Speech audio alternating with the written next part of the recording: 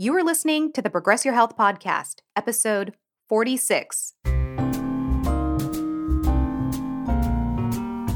Welcome to the Progress Your Health Podcast with your hosts, Dr. Robert Mackey and Dr. Valerie Davidson, a husband and wife team who specialize in bioidentical hormone replacement therapy and functional medicine. They're here to help you lose weight, balance hormones, and age gracefully.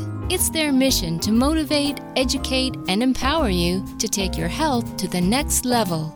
And now your hosts, hormone experts, Dr. Mackey and Dr. Davidson. Hello, everyone. Thank you for joining us for another episode of the Progress Your Health Podcast. I'm Dr. Mackey. And I'm Dr. Davidson. So on this podcast, we're going to talk about PMS. This is something that we deal with, quite often. This is maybe not a major disease necessarily, right? But this is certainly one of those things that come up and affect women's quality of life all the time. Yeah, we recently wrote a blog post on tips to help with PMS, and we got a lot of really good feedback on it. So we thought we'd do a podcast on it so that you could listen to some of the tips that we talk about. Right. Because when you go to your gynecologist, unfortunately, or if you go to your, primary care doctor, the only real option they're going to give you is just birth control, to kind of control some of those symptoms, whether it's, mood swings or acne or, some of the other female-related problems that show up during PMS. And you and I we don't really think that's the best option. There's some better ways to deal with it. And if the birth control doesn't work, then what options do you have left at that point? And, a lot of women aren't really comfortable talking to their gynecologist when they say PMS, premenstrual syndrome. Sometimes gynecologists blow it off because, like you said, it's not a disease. PMS is not going to kill you. Hopefully not the people around you. But you're right. There's really not a lot of options. Birth control pills, but granted, PMS happens to women of all ages, of all different backgrounds, personal history, family history, or in their 40s. And the last thing you want to do is take birth control pills if there isn't a reason for it or you're, after the age of 40. So I don't consider that really a good option. And a lot of times with PMS, it is a lot, it's about the way the female hormones are interacting with each other. The last thing you want to do is throw more hormones on top of that. Yeah, right. Because the body isn't handling the hormones that it already has anyways. You throw an exogenous hormone on there. And honestly, that doesn't really solve anything. It just kind of creates another problem by giving women birth control, for that reason. Now, birth control, again, it's kind of the lesser of several evils. You want to get pregnant. If you're using it for pregnancy prevention, the pill works very well. And if that's what you're using it for, I think that's fine. But if you're using it specifically for PMS or to control the symptoms of PMS, we're going to talk about today, there's some better options than that. Yeah, and some doctors will resort to give, because they're really trying to help, is antidepressants. I've had patients on antidepressants, on benzodiazepines, and the last thing you want to do is be, medicated. I've had some women, because PMS can be very serious. It can affect not only female, but their family members and the people around them. I've had some women come to me, they're contemplating getting a hysterectomy or a full hysterectomy to actually remove the ovaries at the same time because they just don't want to deal with the PMS anymore. Yeah. Now that seems a little bit extreme, and to do a hysterectomy for that reason, in my opinion, just seems a little bit ridiculous.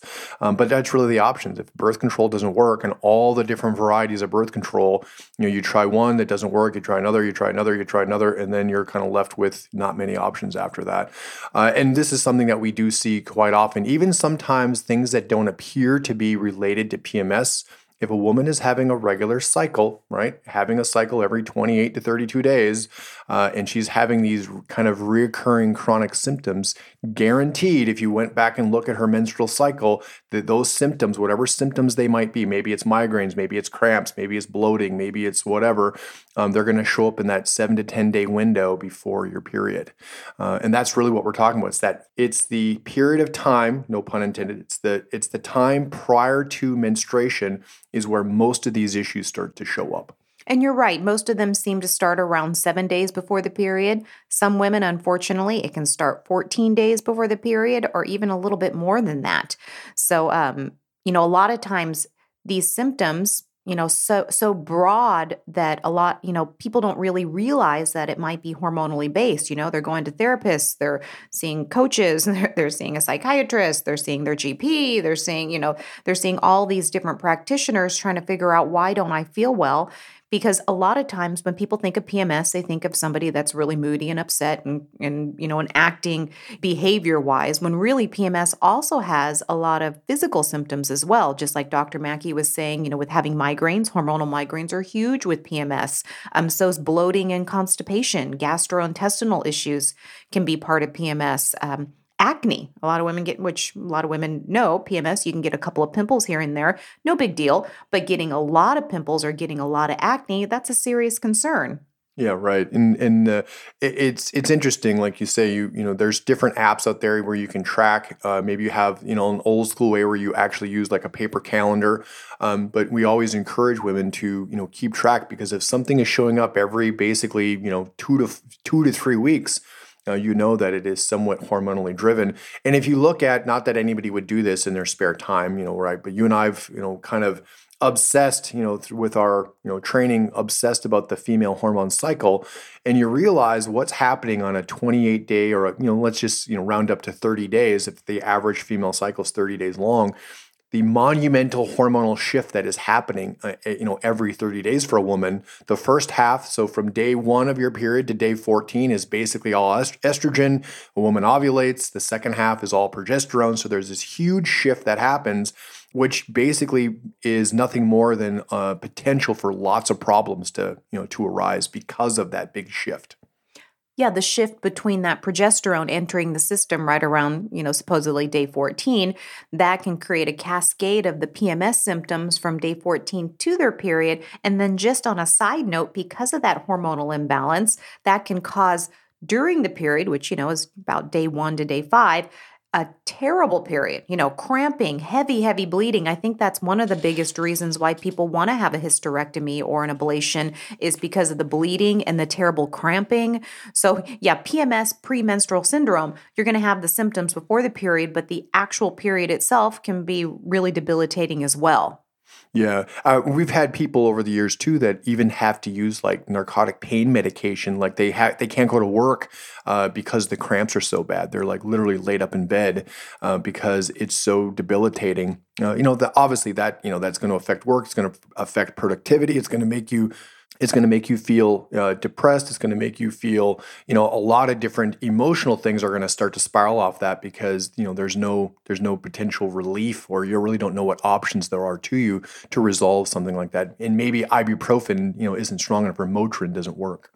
And in the mood, just to get back to the mood surrounding, PMS, is I've had patients come in with their, with their spouses, their husbands, their partners, and, because it's concerning, I feel great for the first half of the month, and then the second half of the month, I'm a totally different person. I'm craving, I'm lots of sugar, I'm gaining weight, I can't stand to be around anybody, and nobody can really stand to be around me. So, there's a lot of issues going on around that. So in this, in that blog that we wrote, and also in the podcast here, is we want to just, lay down a few quick tips that you can do, right this very moment in time, to kind of help work on that PMS, to get that hormonal balance, because there's a lot of other factors revolving around it. People, of course, run to their gynecologist because everybody compartmentalizes medicine and says, well, if it's a hormone issue, then it's got to be a gynecologist's issue. But in the whole realm of things, is it encompasses a whole multitude of different issues that we can work on, which we're going to go over on how we can do that. Again, like you said, it's perceived as a female hormone issue. That's how it manifests as a female hormone issue, but that's not always the best and only way to address it. There's some ways kind of indirectly that, have a significant impact. Now, one thing we've talked about, and we're going to get into the tips here in a second, but kind of laying a foundation. Now, granted, a lot of you have listened to other podcasts, so for sounding redundant, or the not wanting to be redundant, if this is something you've heard on another podcast, we apologize. But if you're a new listener, we're trying to get you to understand what's going on with your body. We look at hormones, because granted, that's our expertise. We're always dealing with, hormones in some way, shape, or form. We look at hormones as being kind of the primary metabolic hormones, the hormones that your body can't live without: insulin, cortisol, thyroid. And then you have the secondary sex hormones, estrogen, progesterone, testosterone, and, DHEA, right? If we had to make a short list of each, that's how we would kind of separate them. Always the metabolic hormones, those primary hormones, always have an effect on the secondary hormones, not necessarily so much in reverse. The secondary hormones are there, but usually they're being manipulated by those more important metabolic hormones.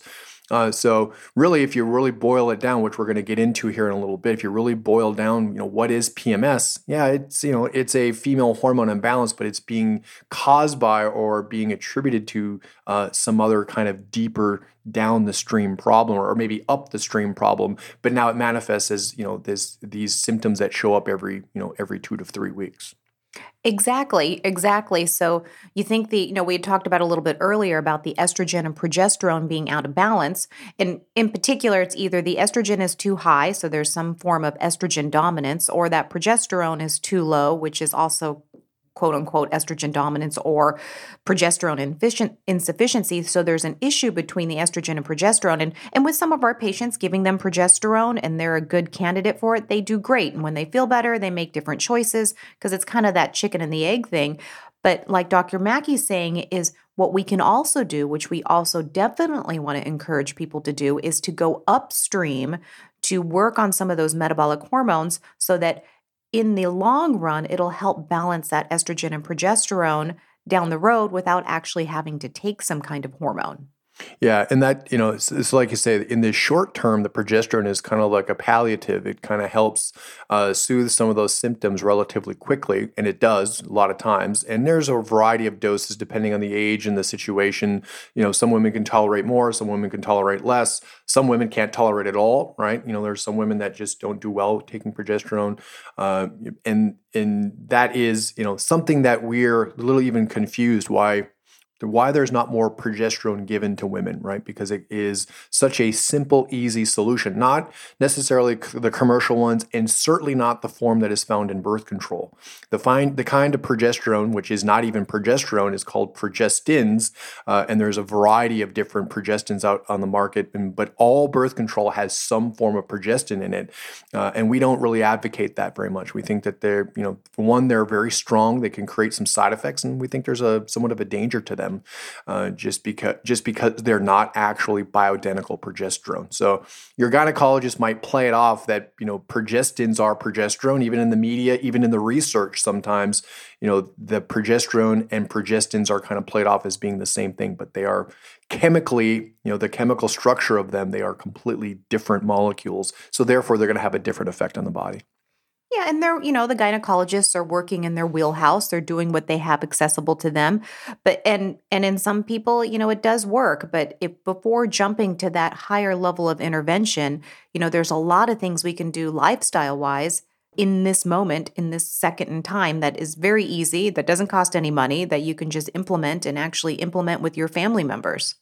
Yeah. Now, when we're talking the next, tip on the list, and this is one certainly more for the estrogen side for the most part, our standard American diet. There's lots of things in our lifestyle that can basically kind of decrease liver function. It is a good idea to make sure that your liver is always working well, especially to clear out those estrogen metabolites that can tend to build up, month after month, week after week, making sure the liver is functioning at a tip-top level. So that way you're not getting this constant hormonal stimulation all the time. Yeah, that's that's the main, one of the main jobs of the liver is to actually detoxify everything that goes into our body, that we eat, that we breathe, that our bodies make. And in particular, we make estrogen, which estrogen is the best hormone in the entire world. But at the same time, the liver has to metabolize that and turn it into metabolites.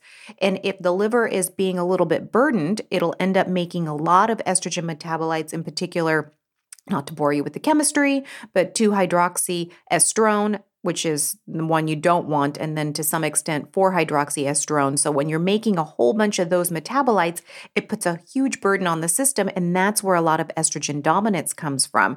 So one of the biggest things we can do is just, even if your liver enzymes look great on your blood work and the doctor says, oh, your liver enzymes are great, you can still help your liver function better if you're experiencing PMS. Yeah, the liver has, and this is a point of contention that gets misconstrued a lot. The liver has an amazing functional capacity, meaning that it can be burdened and damaged, and there can be a disease process, but it still keeps trucking along. So what we're talking about, improving liver function, doesn't mean that there's an actual disease. Although we've had lots of patients over the years that have signs of fatty liver disease, which does show up sometimes either on a blood test or an ultrasound.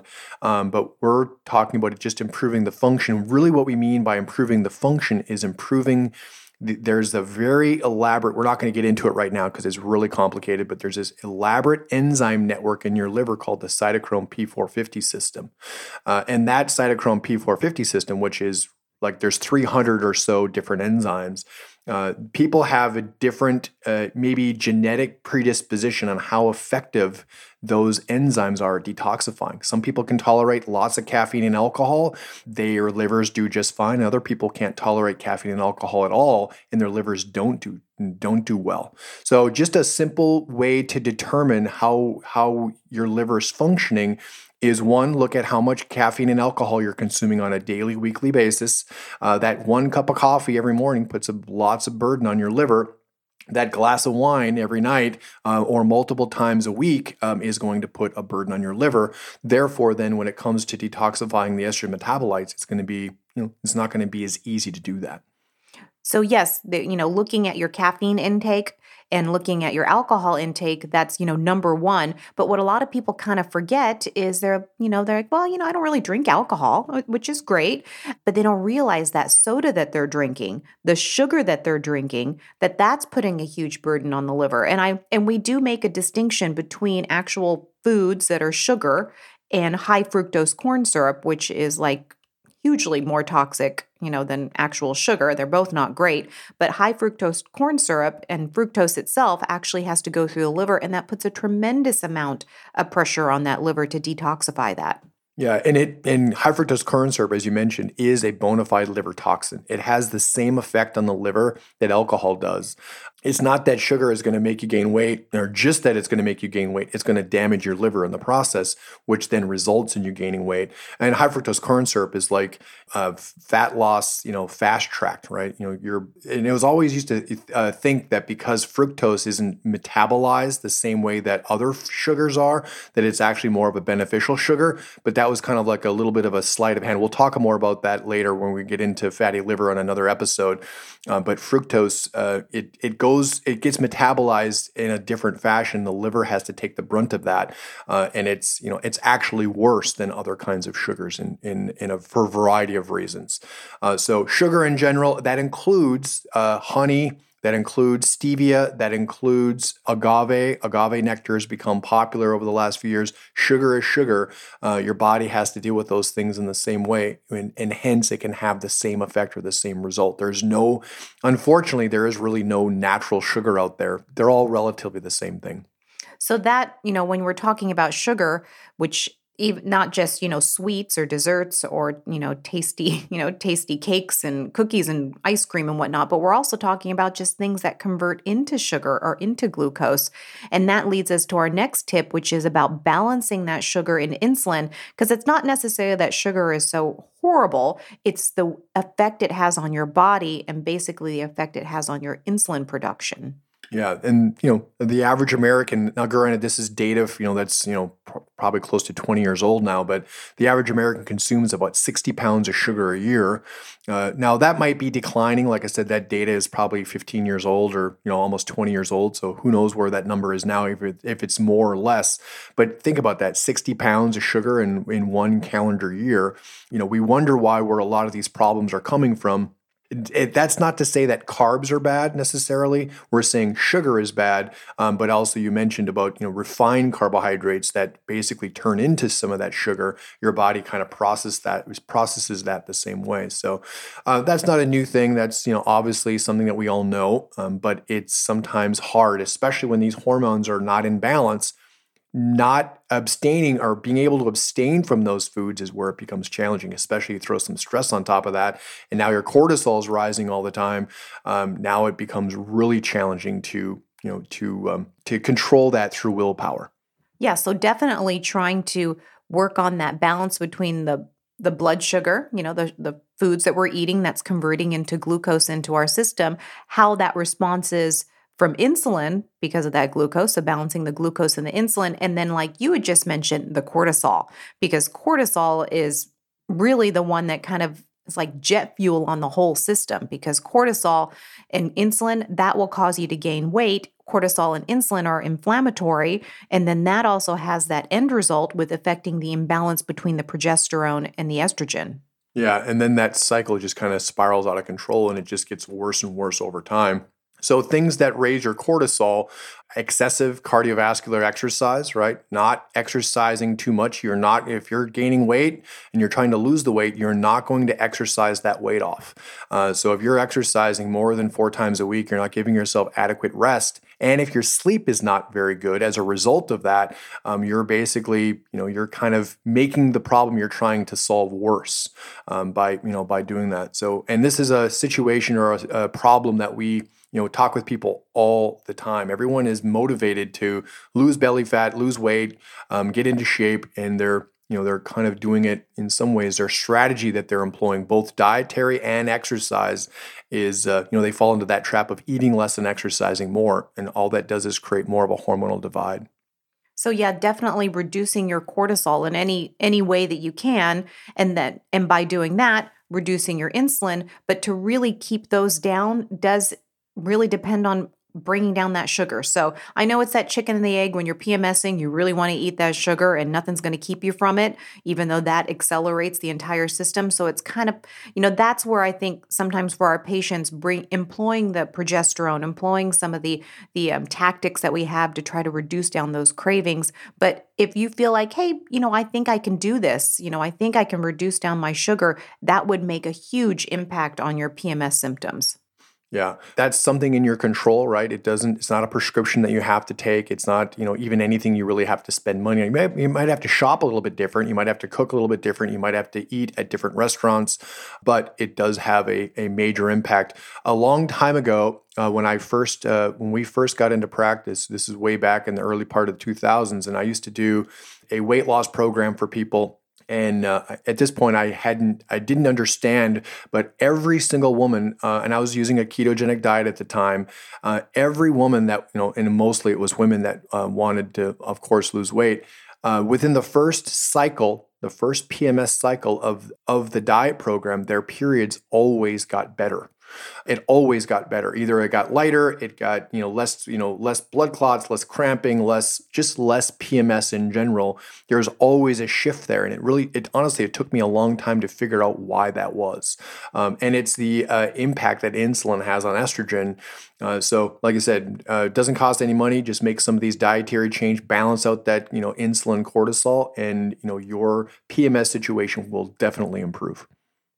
And then another tip, and that a lot of people already know this and they go to their doctors and ask, is really check your thyroid function. You'd be surprised at how thyroid affects the female hormones, because thyroid itself, has an effect in the entire system in the body, but it helps rein in some of the negative effects of estrogen. So if your thyroid's low, the estrogen tends to take off. There you have that estrogen dominance. Then that progesterone drops down and the PMS symptoms get hugely magnified, not only the PMS symptom, but like we had mentioned about the heavy periods and the cramping and, all the other symptoms that go along with low thyroid. But sometimes people don't realize when they come in and I'm treating them for thyroid, they don't realize, oh my gosh, my periods got better. Oh my gosh, my PMS got better, because it has a direct influence on it. Yeah, and that's a really controversial idea, right? Because a gynecologist is never going to, unless your TSH, your thyroid stimulating hormone, which is the number that most doctors screen for, if that number is not elevated, a greater than 4.5, the higher the TSH, the lower the thyroid function. If that number is not elevated, your gynecologist is not going to give you any thyroid medication. Your endocrinologist or your primary care physician is not going to give you any thyroid medication, because they don't understand the connection, or they don't see it as as being beneficial, where we give specifically for PMS, we give thyroid medication to people all the time because it completely, as we talked about earlier, those metabolic hormones and the secondary sex hormones, the metabolic hormones always have an impact on those female hormones in a very positive way. So it reduces, like you said, it reduces a lot of those symptoms, but that's kind of a taboo, kind of a unconventional approach that we do it because we see the positive results. You're not hurting anybody by doing it. You're helping them in a lot of ways. You're improving their energy, you're improving their mood, and their cycles improve. I mean, across the board, that seems like a pretty good deal to me. But like I said, don't go to your endocrinologist, your gynecologist, or your primary care and expect them to understand that you're taking a thyroid pill or thyroid medication to improve your PMS. They don't think that way. Well, we think that way all the time, and we've seen the positive results because, it does work very well. Yeah, so finding a functional medicine doctor would probably understand this 100% about PMS and thyroid function. And as I mentioned, checking thyroid function, sure, if you have thyroid disease and your TSH is off the charts, then there's a whole other, it's not just PMS that you're dealing with, but actually checking the thyroid function. And there's lots of ways to balance someone's thyroid function, increase up their thyroid function, but not put them out of physiological range. You're not turning off their own thyroid. If anything, you're trying to restore their own thyroid hormone, and not just, and we do, like Dr. Mackey said, we do different kinds of thyroid medications. We have lots of different supplements and, we have lots of things to do for that thyroid function. So definitely, if you're working on your diet, you feel like you're doing everything that you can do, you're working on the liver function, you're working on your stress, you're working on everything to help that PMS, but things just really aren't quite getting there, is actually doing a thyroid function test would probably be the next step. Yeah. And again, it's a very black and white issue. Either you have it or you don't. Either you're hypothyroid or you're not. But what we're trying to get across in the term is called subclinical hypothyroid, where your numbers might not be abnormal necessarily. They might not be high or low. They're just, kind of skewed. They just, and we've looked at these kind of numbers many, many times. And one of them that we find to be the most important is what we call a free T3 level. And that one is a very common test for us, but not done necessarily that commonly. I'm sure you've noticed it too. You get labs from other doctors, and doctors are starting to do it more often. But I don't think sometimes they even really know what to do with that number. They do it because their patient maybe requested it, but they're not really addressing that number very often. And we see it for women of all different ages, 20s, 30s, 40s, 50s. They're always on the low end of that reference range for their free T3. So trying to optimize that. Now, one thing that I mentioned just a second ago about exercise, when you fall into that trap of eating less and exercising more, you are basically decreasing that free T3 level. Okay? So make sure that your calories don't drop too low, and make sure you're not over-exercising, because that is a killer for your thyroid function, which is why eventually the weight loss, that's what you're trying to do. The weight loss plateaus after, somewhere between 3 to 6 months. You continue on that eat less, exercise more path, and eventually the body is going to put the brakes on. And now you're exacerbating that cortisol response, and you're making it harder on yourself in the process. So, one way to optimize thyroid is making sure that exercise is not too intense or too frequent. That's why we always, like weight training as being the base of that. You're not going to burn it off. You're not going to burn those calories off by doing some kind of spin class or some kind of cardio class, and you will maintain thyroid function over time that way. And I know that thyroid function part is a whole nother, episode, which I think we've done an episode on thyroid function. And I think there's a blog also that we've done on thyroid function. So definitely, if this is something that you're interested in, like you really feel like maybe your thyroid function's off, or that PMS is being, just isn't getting better, and that maybe your free T3 is low, is you can, we'll definitely in the show notes put a link to the blog and the that other podcast if you're interested in looking into this a little bit more or listening about it. Yeah, and this is something that comes up all the time. So we have done quite a few on thyroid, specifically, and we've done one on medication, we've done one on Hashimoto's, so there's quite a few. We'll put those links in the show notes so you can find them, fairly easy. So we've kind of mentioned stress a little bit, but there is this very specific process in the body called the pregnenolone steal. And pregnenolone is a hormone. They call it the mother hormone.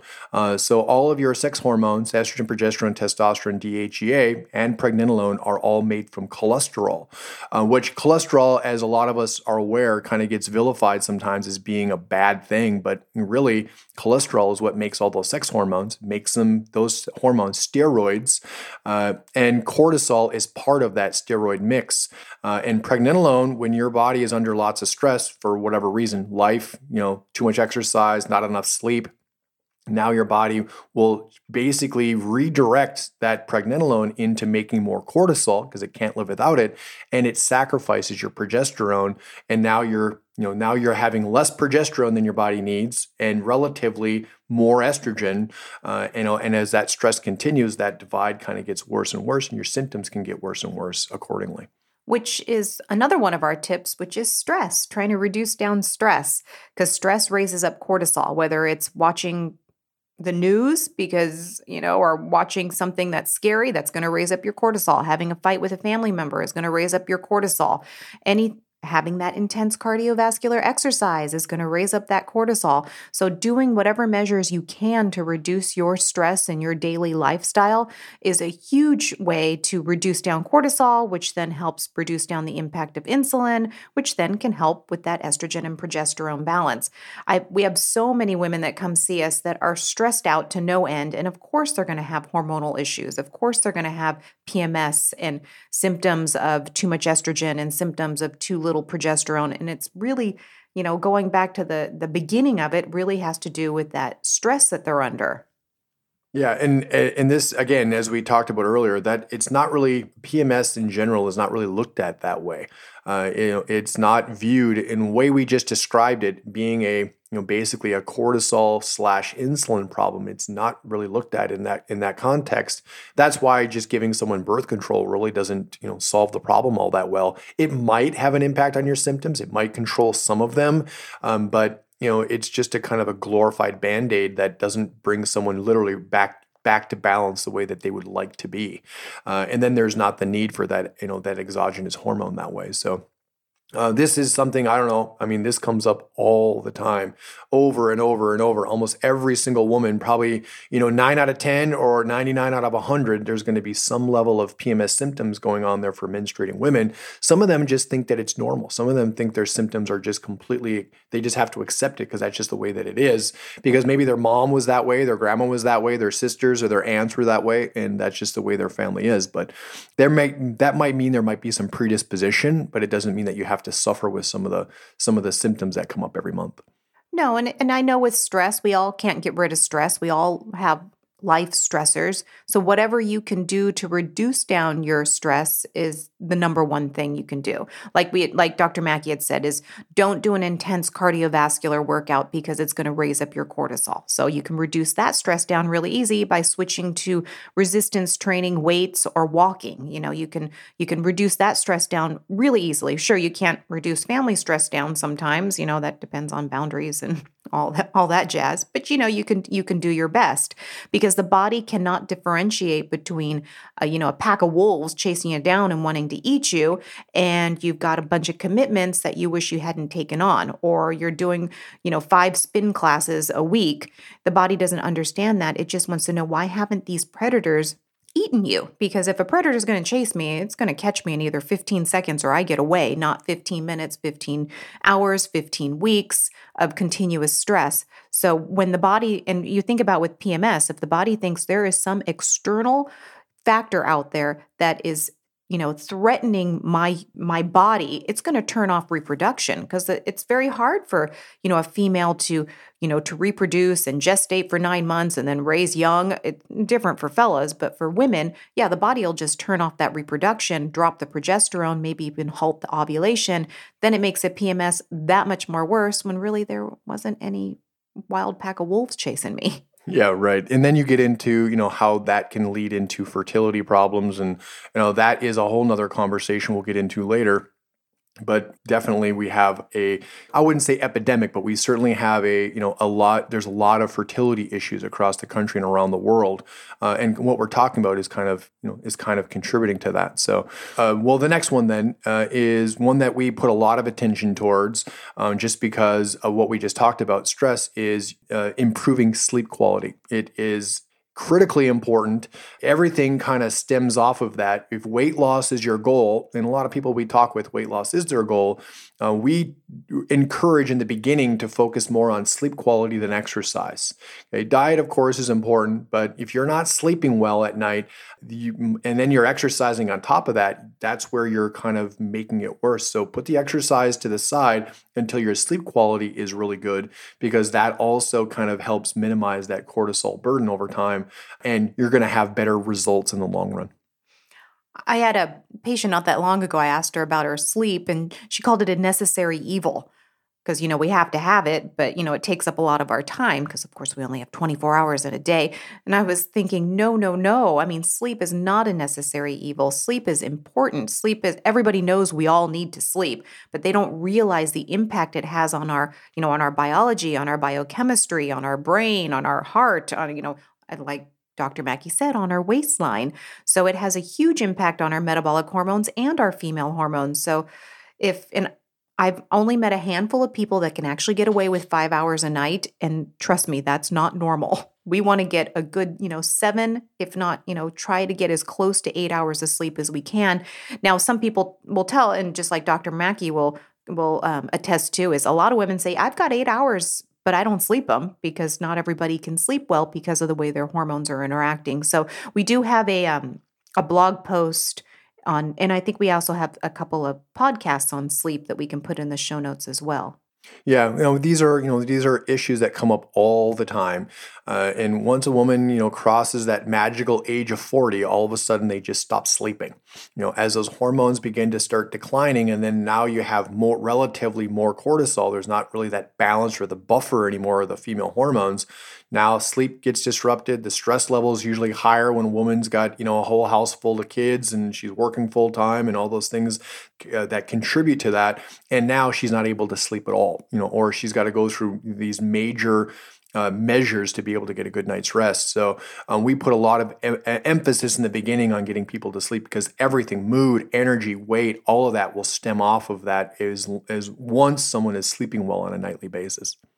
And then the last one is one that a lot of people complain about, that even though we're talking about PMS, but this is one thing when someone comes in about PMS that they also complain about at the same time, is their belly fat. And so we talk about, working on if you can reduce down the belly fat, because that's what, people talk about weight gain, but when I say, well, where is the weight gain? They will always say, well, normally I gain weight in my hips and thighs, but lately it's the stomach. I've never had a gut before. That weight in the stomach is a lot different than just gaining weight all over through the body.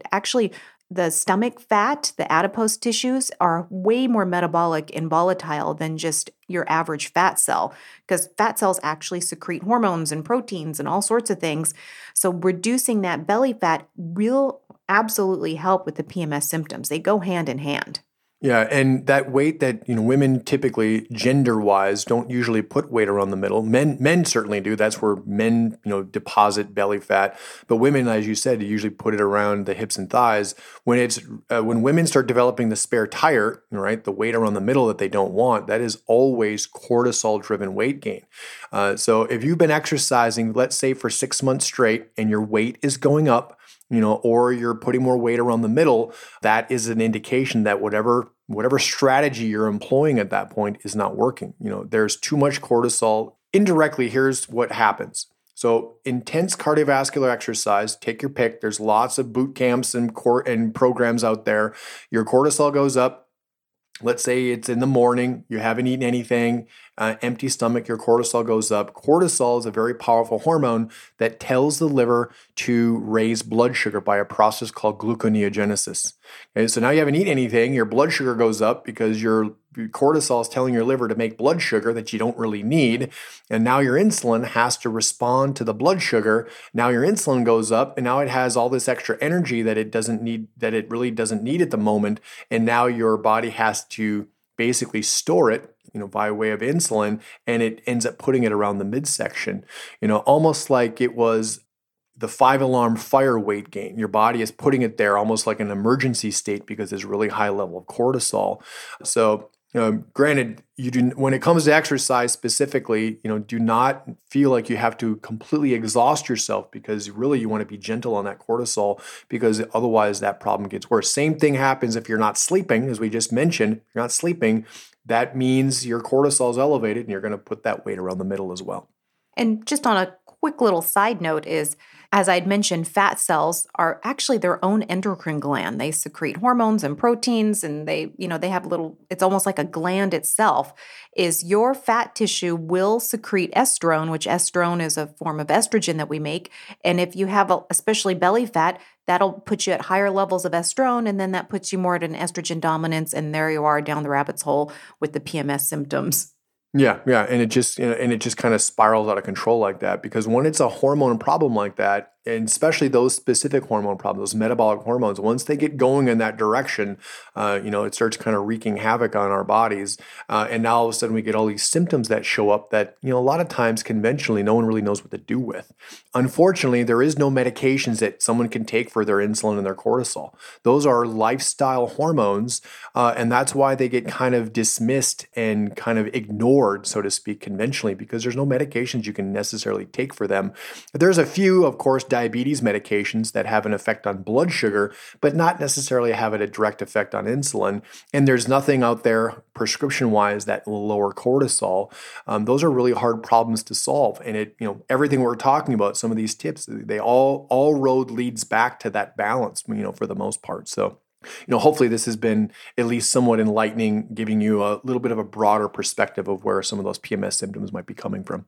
So a lot of people ask at this point, well, where do I start? Where's a good place to start? I understand I want to cut back on the sugar. I understand I want to sleep better. I want to work on my liver function. I want to help those PMS symptoms. And the tips make sense. I'm sure all of you have heard probably a lot of these tips that we talked about, but it's really hard to implement them. And that's usually the first question people will say, well, I need help to kind of carry this out.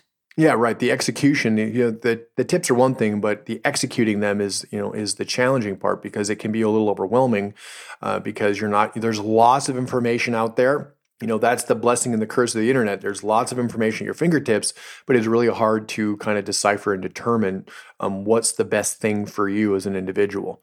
What's worked for one might not work for the next, and just trying to organize all that can be challenging. So with that said, like Dr. Mackey went on about, there's lots of information out there, lots of books and lots of internet things. And we have one that we would love to give you that for free that we put together that talks about ways to basically reduce down that insulin, reduce down that cortisol, but not reduce your calories, so that we can help work on the liver function, help work on the belly fat, help work on that hormonal response to inevitably lead down the road to help with your PMS symptoms. Yeah, so it's been an evolving kind of dietary philosophy, one that is actually pretty popular right now, for a variety of reasons. We kind of combine a few different philosophies into one, called the keto carb cycling program. A lot of previous listeners have probably heard us talk about it before. We're proud of it. We think that it does what it's supposed to. Is it easy? It can be, especially if you kind of break it up into phases, where you're not necessarily trying to dive into the full thing all at once. If you're just getting started on a process like that, just start very simply, make some modest changes, which the document, when you download it, will kind of show you. And then if you're trying to lose maybe that last few, 5 to 15 pounds, that's where things get more complicated. If you're trying to lose 100 pounds, the same strategy that allowed you to lose 100 pounds is not going to be the same strategy that allows you to lose 10 or 15 pounds. You have to kind of modify things, over time.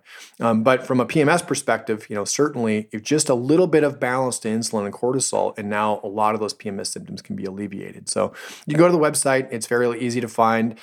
ProgressHealth.com, you'll find the link that takes you to the download for the KCCP. Keto carb cycling, the acronym is KCCP, and get started. Let us know if you have any questions with that. We're here to support and help. We want everyone to have as much success as possible, and this is an easy way to get you started. Yeah, definitely. Like we said, it helps with the belly fat, it helps with weight loss. But usually, that if you're, from the hormonal perspective, especially with PMS, the first month, you don't notice quite as much change because you're going to have a little withdrawal from changing up your, for reducing down cortisol, reducing down insulin, balancing that glucose. There's going to be a little bit of withdrawal. So usually in that first cycle that you have, you won't notice as much difference. But the second cycle, the mood is better. So a lot of times the PMS and mood issues are better. And then it takes about the third or the fourth cycle for really the periods not to be quite as heavy. I mean, everybody's different with their genetics, but usually that third, especially that fourth cycle, is the periods aren't quite so heavy and they're not nearly as crampy as they used to be. Yeah. So don't expect much the first one. There might be minimal change at that point, but certainly by that third or fourth one, it's sometimes remarkable, the difference. And if your PMS is really bad, then you might want to kind of dive right into the, KCCP, because that, as I said earlier, the KCCP, the K part is the ketogenic side of it. And I've seen some pretty amazing PMS transformations by, employing a ketogenic diet. Now, sometimes people don't respond that well to a ketogenic diet in the beginning, with the proverbial keto flu. And in my opinion, the ones that don't do well initially on the KCCP or a ketogenic diet in general are the ones that absolutely need to do that kind of a diet. Okay, so if you can't do it full blown right off the bat, keep working towards that because the inability, ketosis is not, a fad. Ketosis is a very necessary survival mechanism that our bodies have developed over the last, 100,000 years or the last million years or whatever it is. So every human is able to go into ketosis. Every human is biologically programmed to do that, because it's how our body survives.